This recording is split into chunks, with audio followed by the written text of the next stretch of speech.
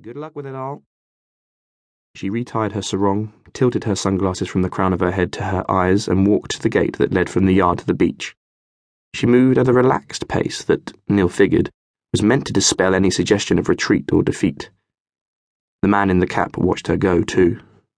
There was no one else in the yard. The two of them followed the girl's departing curves in what felt to Neil like collusive appreciation. Know what I think? He was English, too. Do I want to? It's your socks. Definitely the socks. Neil instinctively processed the man's accent for class and geography, as the true-born English must. Received pronunciation. Southern, but not London. Posh, those giveaway vowels. Not so posh as to be alien, but unmistakably a few rungs above Neil, at the upper, genteel end of the expansive and nuanced middle. They hadn't met before. That wasn't what the connection had been. They're my best pair. No socks. The man removed his sunglasses and put down his magazine. He was handsome in a straightforward, symmetrical way, and slim, with a medium-rare English tan. He was roughly the same age as Neil. Uncool. Not even with your trainers, trust me, really. They make you look like a kid. Neil glanced down at his off-white tennis-style socks, and at the man's boots into which his slender legs slid naked, then felt gulled and foolish for looking. Thanks for the advice, he said. Who should I make the check out to? Don't mention it, the man said. This one's on the house.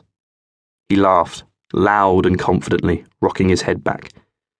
Neither of them found a way to graduate from one-upmanship to conversation. The man picked up his magazine, smiled and followed the girl out through the gate, watched by Neil alone. There was a keg party in the yard that night, with all-you-can-drink beer for the guests and anyone else who wandered in from the beach. Neil came down from his shower just as the biker who supervised the entertainment was hauling in the barrel and pumping apparatus. The sandy breeze blowing in from the ocean civilized the heat. Neil already preferred the evenings in California. He could legitimately cover up the pale, unmuscular body that embarrassed him on the beach in the afternoons. His features suited the half-light. Wide-set, almost black eyes, long, feminine eyelashes, lipstick pink lips that sometimes appeared theatrical against his luminous skin. He had a large beauty spot mole on his left cheek, with a matching blemish on his neck. When he swiveled his eyes downwards, the mole on his cheek seemed to him to loom blurrily at the edge of his vision. He stationed himself at the side of the yard and leaned against the wall, his back to the hostel's door. A voice behind him said, "Buy you a drink?" Neil didn't turn. "It's your round, Casanova." The man approached the barrel and filled 2 plastic cups with watery American beer. He had ditched the baseball cap. He had shaggy, dirty blonde hair in the low-rent romantic poet style that Neil knew was fashionable among a certain breed of public schoolboy. They stood side by side against the wall, swigging in unison. The biker produced a microphone and a pair of thigh-high speakers, which he set up on the landward side of the yard, outside some unfortunate guest's window. "Adam." "Neil." "I know." They shook hands. Adam proved to be franker than the types of people Neil was used to, and the casual manner of his openness suggested he would have been the same if they had met at home. This wasn't intimacy exactly. No dark secrets were disclosed. Adam didn't give the impression that he would have many of those, rather a clear run of frictionless and unblemished accomplishments. He was transparent in the manner of someone who doesn't expect to lose anything by it.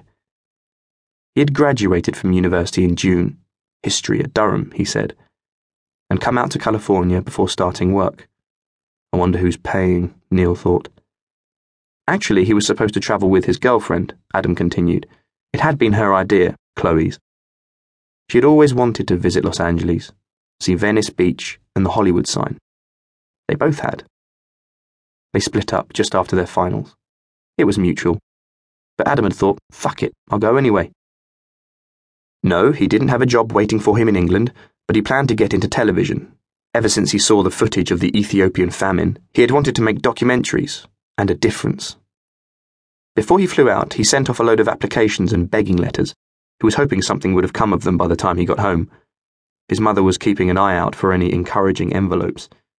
He had landed in LA, but come straight down to San Diego on the Greyhound, intending to meander.